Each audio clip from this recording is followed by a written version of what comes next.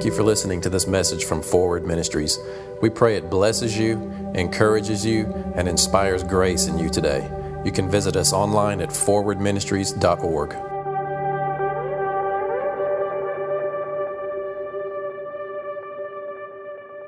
You know, if it ain't good news, it ain't the gospel. It's not ear tickling. You know, people, critics of a hardcore gospel, new covenant focused message they like to throw their slurs around, but it's like, you know what? I'm just going to talk about Jesus. This series that I'm in the middle of, we're talking about being an overcomer by the blood of Jesus. And that sounds like a nice idea. We're overcomers by the blood of the Lamb and the word of our testimony. But how do you actually overcome? What is it that you're actually overcoming? And what does the blood have anything to do with it? You know, it's like we hear these mystical concepts, but we don't know how to practically live them out so that it becomes something that's actually assimilated into us, that makes sense to us, that's a consistent way that we can build our lives on spiritual truth and not just be mystical nuts flying around here trying to figure out how to get God to show up. There should be a real way to live. And so the image that I get, and I talk about it a lot in here, is we are trees planted. You know, like the Psalm says, we become trees planted, like the water, drawing, becoming rooted and established. And for us, we're becoming rooted and established in Him. You know, that's my prayer for you today, is that you see yourself like a tree. But a tree planted in God. Now think about this, right? Jesus said, through Paul, that you have been delivered from the power of darkness. Hallelujah. Amen. You have been delivered from the power of darkness. Now, darkness can come knocking, but living this way where the gospel is so full within you that you're like Jesus and you say, you can come, but there's nothing in me. I am so full of God that nothing in me that you bring to me is even an option for me, because I'm so full of what God is doing within me and through me. Not something that you've performed to get it, but you're yielding to the finished work of Jesus in your life. You're sharing in His life. And that's where we're going today. We're talking about living in a way where, yes, we might talk about spiritual truths that sound kind of mystical, but it's real. I don't like mystical Christianity. Have you figured that part out yet?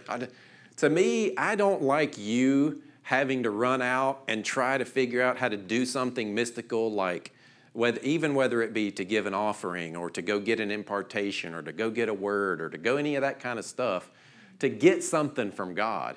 I want you to stand firm knowing that Jesus has planted you in the kingdom, and that is your sustenance. That is your life source. That is your word of knowledge. That is your deliverance. Amen. That is your provision, is that you're in God.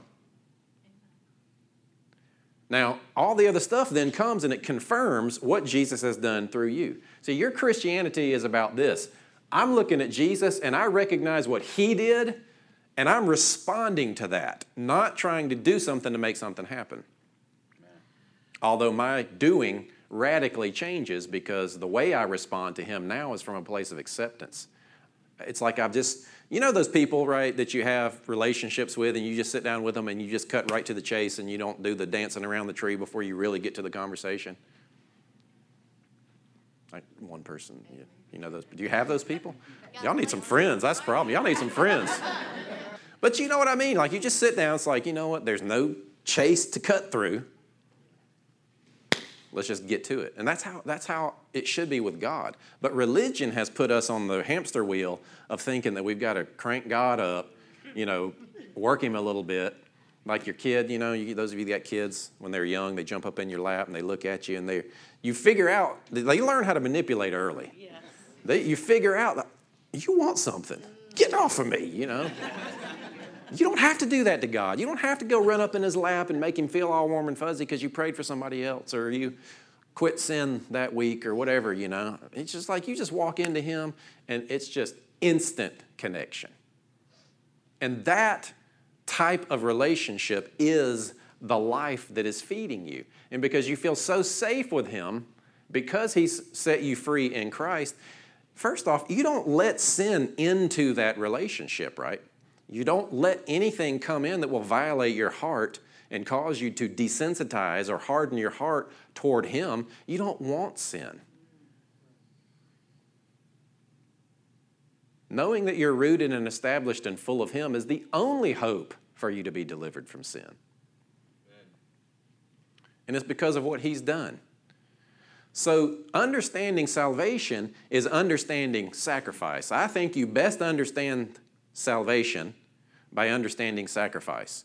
The old system, the old covenant system, had a sacrificial system where you would take different kinds of offerings down to the priest, and he would execute the sacrifice for you. And what you were to do is look at that sacrifice and say, that should have been me. That animal is taking my punishment. That animal is taking my guilt. That animal is taking everything that I deserve. Now, because of what that animal went through, I am temporarily atoned for and acceptable to God.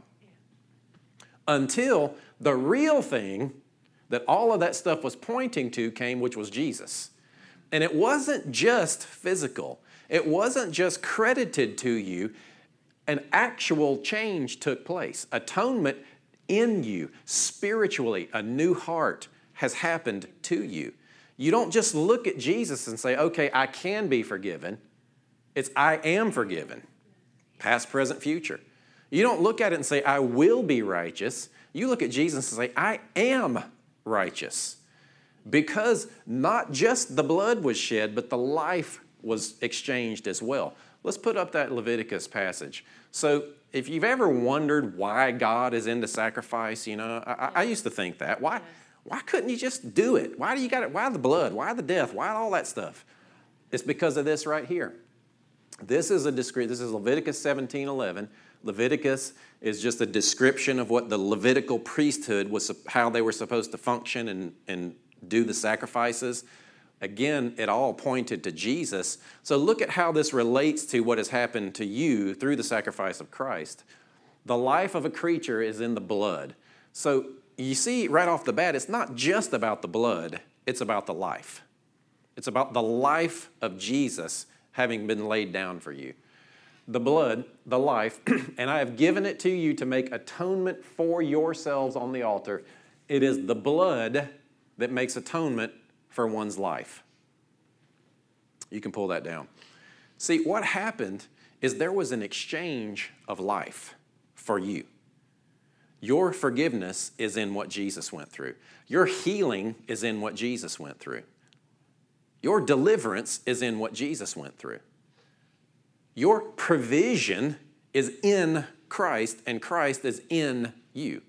Now, some people, these are radical concepts to say, I don't have a partial sin nature anymore. I have a righteous nature because Jesus' sacrifice actually worked, and it wasn't just external, it was internal, and there was a circumcision without hands made that removed that root of sin and gave me a new heart.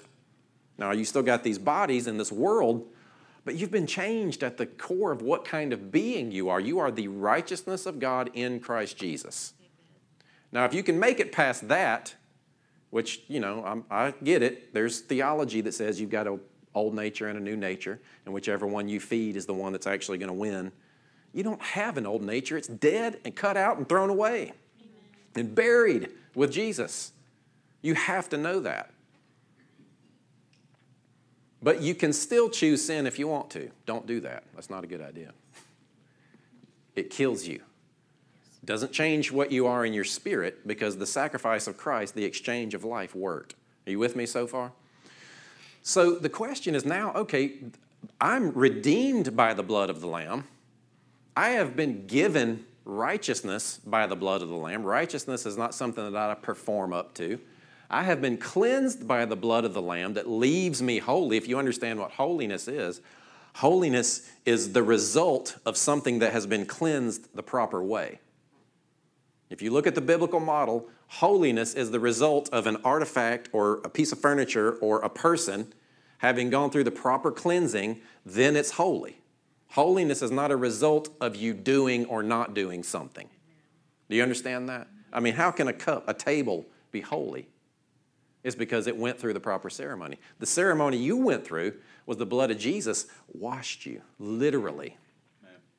The life of God has taken up residence within you. You have become engrafted into God.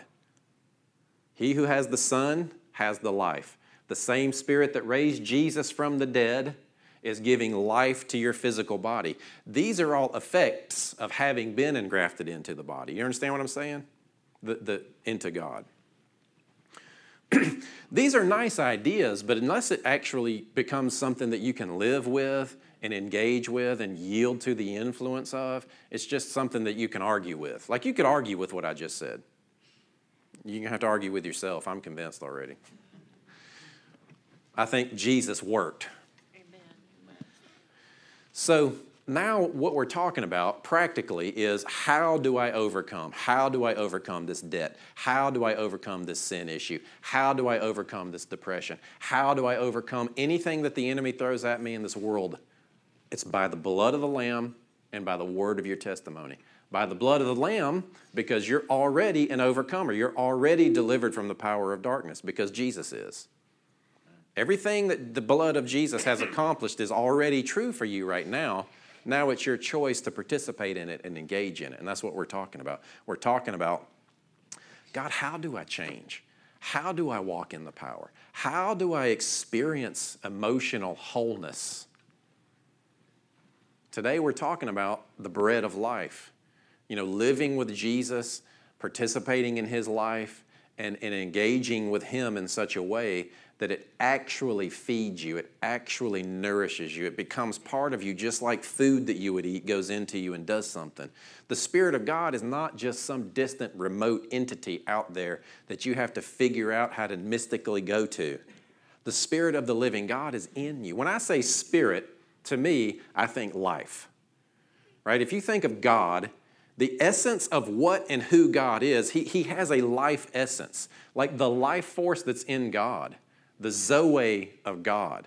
He who has the Son has the life of God. Now, you're not a God. You're not going to become a God. You're not going to become the Messiah. I'm not saying any of that stuff.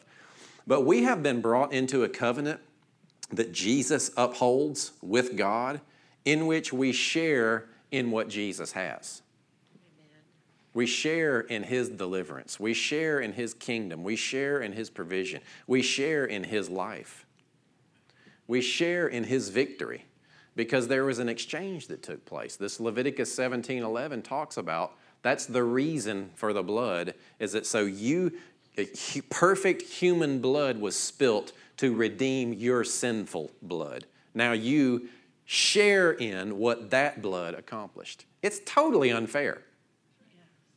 Totally ridiculous. Not ridiculous, but you understand. Scandalous. That you could be given something that you don't earn. Religion has a hard time with that. Religion comes along like the Pharisees and say, yes, but you got to do this too. Yes, but that doesn't mean you can still do this. Or there is no yes, but. There is Jesus. That's good. And that's enough. But do you know how to let him influence you? See, I think that's what holiness really looks like. We think that holiness, religion has kind of presented this package to us that someone who's really holy is someone who doesn't get angry. They're quiet. They never sin. They're doing acts of service all the time. And it's like, now that might be the effects of holiness. But holiness is not a life devoted to God. It's a life in response to God. Amen. Holiness is saying, you are awesome. You are amazing. You are incredible. You are God. You're my king. It's like the angels that fly around the throne room and that they just constantly adore him. And so you recognizing that and then that actually doing something to you, that it transforms you so that yes, you do live sin-free. Yes, you do live guilt-free. Yes, you do live sickness-free. The effects of it are there. But holiness is not all of this stuff that you do to set aside to live toward God. That's the result of you responding to what he's done in you. You see the difference? Yes. It's a response. Christianity is a response to Christ. But can you live in that? See, that's why people still struggle with sin. It's why this one gets healed and this one doesn't. It's why this one stays in the relationship and this one moves on.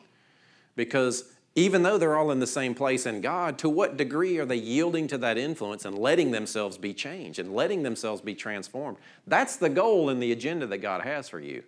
Love you, redeem you, and then transform you as you let him transform you. It's a process. He's a gentleman. He's not going to kick the door down and make you transform.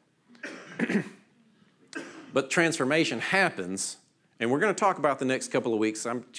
Last couple of weeks, I've just been presenting some ideas. I want to lay the groundwork scripturally. And then the next couple of weeks, we're going to talk about engaging in the process of transformation, which is, we know we are, Romans 12:2, we're transformed by the renewing of our minds. So we're going to talk practically, how do we renew our minds to actually experience transformation? Because we got some stuff we need to overcome. Amen. You have some things you need to overcome? I do. The stuff that I'm still struggling with in my life is not bringing glory to God in any way. And not only is it keeping me from experiencing God, but it might be causing other people to stumble as well. I don't want it in my life. Well, what you need to do, brothers, you need to get more holy. Well, okay.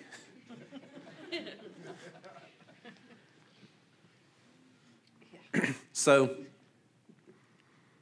let's look at John 6. Go ahead and put that up there. John 6. I'm going to be reading in the NIV just because it reads a little easier. We're going to read 48 all the way through 57. Actually, don't put it up just yet. Let me talk about it a little bit more. The goal of reading this particular part of Scripture is to get you to a place where you realize it's not just metaphorical that I am to partake of the body and the blood of Christ. I'm not saying that when you take communion, it becomes the literal body. That's not the point. Whether you take communion or not, there is a spiritual way to partake of the sustenance and the life of God that's in Jesus in a way that it actually does something within you. Like us Western thinkers, we're not used to meditative thinking in kind of a transcendental or an actual spiritual interchange. We're thinking, okay, there's some information, that's over there, I can interact with it. It's all compartmentalized. But the way that Jesus presented, it's like, no, you are in the Spirit now. The way you know you are in the Spirit, Romans 8 says, is that the Spirit of God is in you. Now, do you want it to actually change you? Unfortunately, usually in church, the only people that talk about the Spirit get a little weird sometimes. And so it puts people off in different denominations. It's like, those guys over there are doing that crazy spirit stuff. You know, I'm not about the miracles and the tongues and the healings and the this and the that. It gets weird all over there for me. They're trying to all figure out how to prophesy to each other. You know, and I get that. So let's just let God lead us in that stuff. But let's talk about spirit in a way that it's life. Not something mystical, not some realm out there that you don't really quite understand, but it's like, here's how I best understand spirit. This is how I would describe it. A tree that's planted, and the roots that go into the ground are drawing the nutrients out of that ground. And the water comes and feeds it, and as it draws those nutrients up, the tree becomes healthy. And so let's say you take a branch and engraft it into that. You ever seen a grafted branch into a tree or a tomato plant or something like that? I must be wanting tomatoes. I've mentioned it like a bunch of times lately. Spirit is that branch gets the same nutrients into it as the tree. In other words, it's a life exchange. It's a growth of that life into that branch from the vine, from the tree. To me, that's the best way to describe spirit. Not some mystical dimension that God has body parts in a room off to the right of the throne. I mean, if you see that stuff, whatever, that's fine. I'm really not trying to downplay that. But that doesn't give much life. That just makes it you out here trying to figure things out, right? Trying to figure out, well, what are the mysteries? Here's the mystery. God lives in you. Christ in you, the hope of glory. So can you yield to that to the degree that it actually feeds you and changes you, where you have answers for people like Jesus did, and they say, you want some food? And he said, I've got food that you don't even know about. That's spirit. That's nourishment from the Spirit of God. So that's what he's talking about here. He feeds several thousand people. I mean, think about this. Get this visual, right? He's preaching. There's thousands of them out there. And they've got enough food that could fit on this table right here. And they come to him and they say, these people are hungry. What are we going to do? Well, he takes this much food and feeds everybody till they're full, and then there's 12 baskets left over. Imagine that. Imagine if we all ate. You're looking at that food saying, Some of y'all can eat.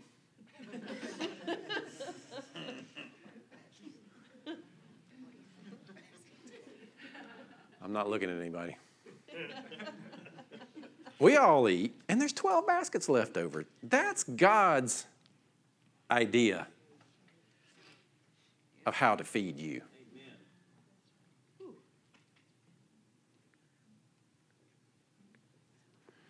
So he does that. Then the next day, that night, he goes up to the mountain and just prays all night long. That Jesus, I tell you what, he's praying all night long. We should try that sometimes, right? Because then you might walk on water afterward. But that's what he did. They're out there in the boat. They're worried. The storm's happening. He comes walking on the water. He gets in the boat, prays, storm calms, and instantly they're on the shoreline. Wow. Then all the people that he had fed found out where he was the day before, and they come looking for him. And he starts talking to them about food. So it's interesting. You're going to read what he tells them. And what he's doing is he's trying to shock them into spiritual thinking. He's trying to get them, because what he says to them before the part that we're about to read, he says, you're not looking for me because of the miracle. You're not looking to me because of the power. You're looking for me because I fed you. You just want your basic needs met, and I'm okay with that. But let me tell you something. The way that I can feed you goes way beyond bread for the day. In fact, there's life in it. There's eternal life in it. So he uses it to start changing the way that they think about what he wants to do for them. And I think this applies for us too. There is a way to participate with God, to feast on the spiritual life that he's given us through Christ, that it actually does something within us. So let's look at this. This is John 6, starting in 48. Red letters. This is Jesus speaking. Now, if you use your imagination, use it in this moment, and just imagine Jesus standing there, right? And maybe he's even in front of you, and he's speaking this to you. This is a promise to you that your God loves you, that your God will provide for you. He says, I am the bread of life. Your ancestors ate manna in the wilderness, yet they died. See, they asked him for a sign. He said, I'm going to give you life. And they said, okay, well, Moses got manna. What kind of food are you going to give us? See, they're still talking about physical food, so he responds to that. And then he continues here in verse 50. There's a bread that comes down from heaven, which anyone may eat and not die. See, we're talking about life and death. Verse 51. I am the living bread that came down from heaven. Whoever eats this bread will live forever. The bread is my flesh, which I will give for the life of the world. Then the Jews began to argue sharply among themselves, how can this man give us flesh to eat? Now hold it right there for a second. Verse 52, they're questioning, they're thinking, I'm supposed to eat your flesh? Now, sweet, meek, gentle, mild Jesus, you'd think he'd say, no, what? Let me just so you understand, let me explain what I mean. But watch what he does, verse 53. Then Jesus said, truly I tell you, unless you eat the flesh of the Son of Man and drink his blood, you'll have no life. He's not backpedaling to try to give them an explanation. He's driving his point because he wants them to get it. Next verse. Whoever eats my flesh, again, whoever eats my flesh and drinks my blood has eternal life, and I will raise them up at the last day. For my flesh is real food. Stay on 55, back one. My flesh is real food, and my blood is real drink. Next verse. Whoever eats my flesh and drinks my blood remains in me, and I in them. Last verse, 57. Just as the living Father sent me, and I live because of the Father, so the one who feeds on me will live because of me. Now go back to 55 if you would.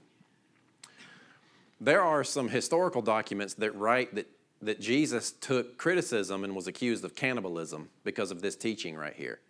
They didn't get what he was talking about. They didn't get the spiritual ramifications of feasting on him, of his flesh, of the kind of being that he was, becoming something that we could take in and assimilate into us and be changed by and be fed by. See, this is something that we don't quite get as believers, I don't think, is that we can actually be sustained by the Spirit of God within us. Just like the extremities of any plant or tree have the same life essence flowing through it, so do you from God. And see, it's what you need to live in this life. You have bills to pay. You have kids to raise. You have relationships to maintain. The health of those relationships reflects the health of what's living within inside of you. It's like every day you've got a choice of what you're going to eat. Am I going to eat death or am I going to eat life? And life and death are in the power of the tongue, so it's what comes out of your mouth that makes the choice. Am I going to choose life or am I going to choose death? Am I going to choose to get in agreement with this lack or am I going to choose to believe that my God will supply all my need according to his riches and glory? It's a choice. Which one are you going to choose? That's the battle. The battle you face is not necessarily trying to tie the devil up and make him obey Jesus. The battle you fight is in your mind is, do I really believe God? Do I really believe that God is interacting with me in this life? Do I believe that God really is present? Or do I just believe that he's out there? I'm willing to admit that, and I'm going to be with him when I go on, but am I living in such a way where I'm trusting him to feed me? Watch this. I left my iPad, so I'm going to annoyingly read from my phone. Are you okay with that? Is it legal to read from your phone?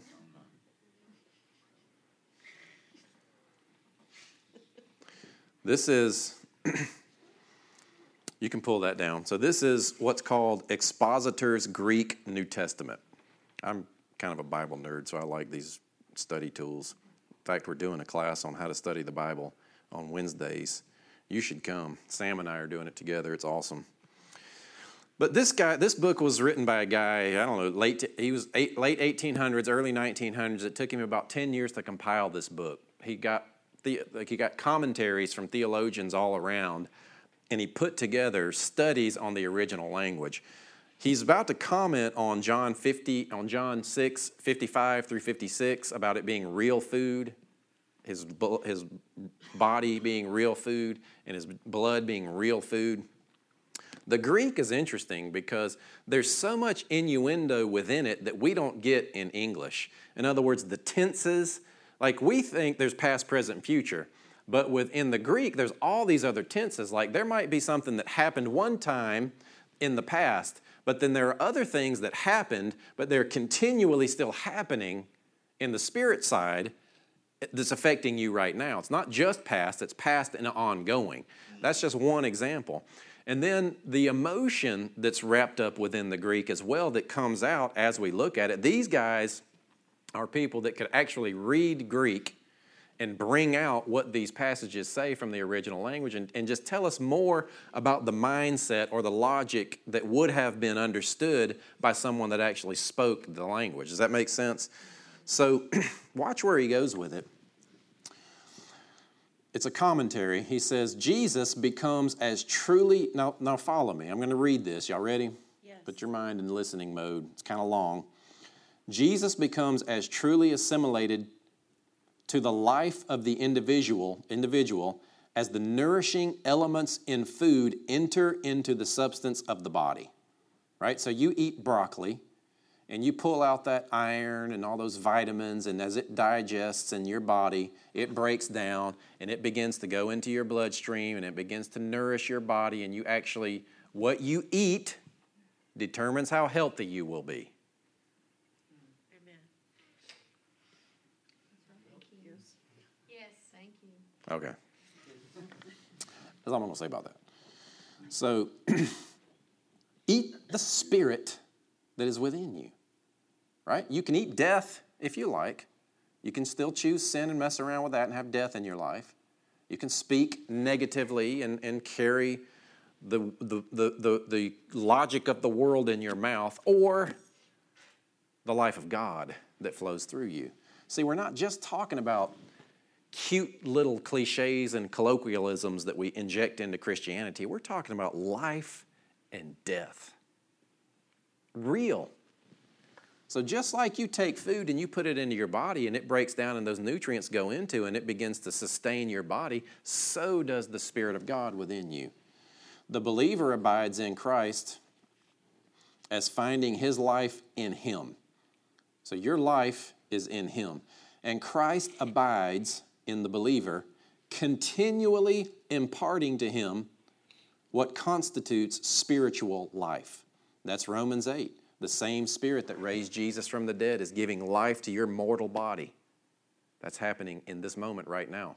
That's not something that you go find in your prayer closet and you sit down and you convince God to bless you because you've done the right things. In this moment, right now, because you have been translated into the kingdom of His dear Son, the Spirit of God is alive and active within you and seeking to bring about His purposes within you. His quality of life within you. I mean, you're not sitting here thinking about what you ate for breakfast this morning, right? But it's going through your body, and it is feeding you. So is the Spirit of God. Day by day, moment by moment, second by second. And we're running around trying to figure out how to get God to show up. God, what do we need to do to convince you to move? No. Every second, you are being fueled by the Spirit of the living God. Yield to it and let it transform you. Let it nourish you. Let it feed you. For in Christ, man reaches the source of all life in the Father. Think about that. In Christ, man reaches the source of all life in the Father. You're abiding in Him. You're a branch. You're a vine. You're a branch in the vine.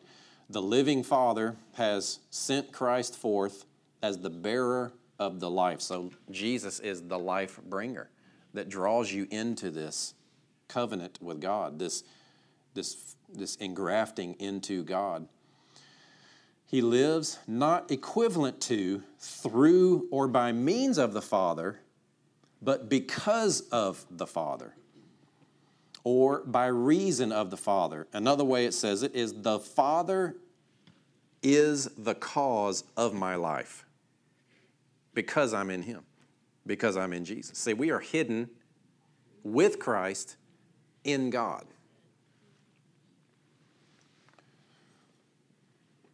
The Father is the cause of my life. I live because the Father lives. The Father is the absolute source of life. Life, Spirit, same thing. The Son is the bearer of that life to the world. Everyone that eats of Christ will, by that connection, participate in the life of God.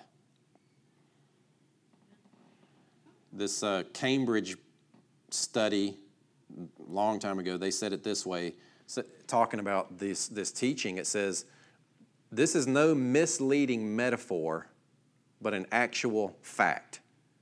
In other words, they boiled the teaching of Jesus saying, eat of my flesh, drink of my blood. They deem that as not just a metaphor, it's a fact. It's something that you do. Now, communion is obviously a way that we do that, but even that can be a ceremony. Like you could be thinking, okay, God, now you should heal me because I took this bread and I drank this juice. I've heard of some people. Linda told me that John G. Lake took communion every day. I think Joseph Prince takes communion. Does anybody take communion every day in here? I've heard of more and more people doing that. Don't make it about the communion. Make it about the life that happens. That's just the point to get you focused on Him. So the life that's in us, right? Let's look at this. This is the final verse here, and then we'll wrap up. This is 2 Peter 1, 3, and 4. 2 Peter 1, 3, and 4. His divine power has given us everything we need for a godly life through our knowledge of Him who called us by His own glory and goodness. Through these, He has given us very great and precious promises. Now, this part, it's amazing. So that through them, you may participate in the divine nature. Amen. You're not like Abraham that was just credited righteousness under the old covenant. You are righteous. You're not just temporarily forgiven because the blood of the goat was sprinkled for you. You are forgiven. Now, don't violate that. Don't keep messing around in sin and violate that. You are through these promises that God has made you. So I like to think of it this way. God could have just sent Jesus here. He died for you. He went back to heaven, and He said, okay, now if you say yes to me, you can come be in heaven with me, but life's going to be really hard until you get here. I've opened the door to heaven. I hope you make it. No. In this life, a partaker of the divine nature. Now, again, you're not God. You're not going to become a God, but you share in His life. You have the same essence flowing through you that He does through Him. Having escaped the corruption in the world caused by evil desires. That reminds me of what Jesus said. I think I said it already, but the corruption that's in the world, it can't touch you. You're not giving in to those evil desires because you're living so full of God. Like you're a tree that is so full of what the nutrients have to feed to it. You don't let sin in. You don't let doubt. There's no room for it. In fact, there's so much God in you that you have yielded to that these buds start, like you look at this, it's spring, right? How many of you like to walk up close and you look at those buds? Isn't it amazing? Like that branch, it looks dead, right? We've got crepe myrtles in front of my house, and I try to keep them trimmed, and I walk by, and there's these large ones, and you're thinking, I'm not sure those things are going to grow this year. And the next day you walk by, and all of a sudden, man, it is covered. That is what bearing the fruit of the Spirit looks like. It's something that has so healthily transpired within you that it just bears fruit outside of you. Religion would make you think you've got to run around out here and get your life so in order that you attain holiness or you attain righteousness. No. You've been given righteousness. Now yield to the influence of the Spirit so that you will actually live that way.